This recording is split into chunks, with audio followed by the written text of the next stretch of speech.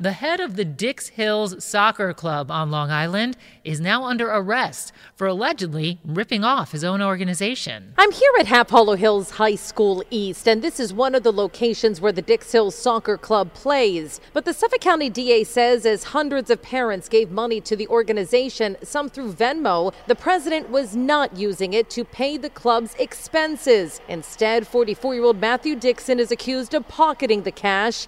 In total, $70,000. The DA says he would write checks to himself and use the club's credit cards to buy personal items. His next court date is in April. He was released on his own recognizance after being charged with grand larceny. Sophia Hall, 1010 Wins on 92.3 FM in Dix Hills, Long Island. T-Mobile has invested billions to light up America's largest 5G network, from big cities to small towns, including right here in yours.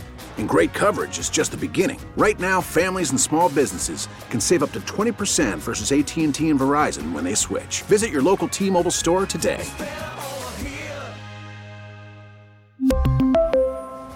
Plan savings with 3 lines of T-Mobile Essentials versus comparable available plans. Plan features and taxes and fees may vary.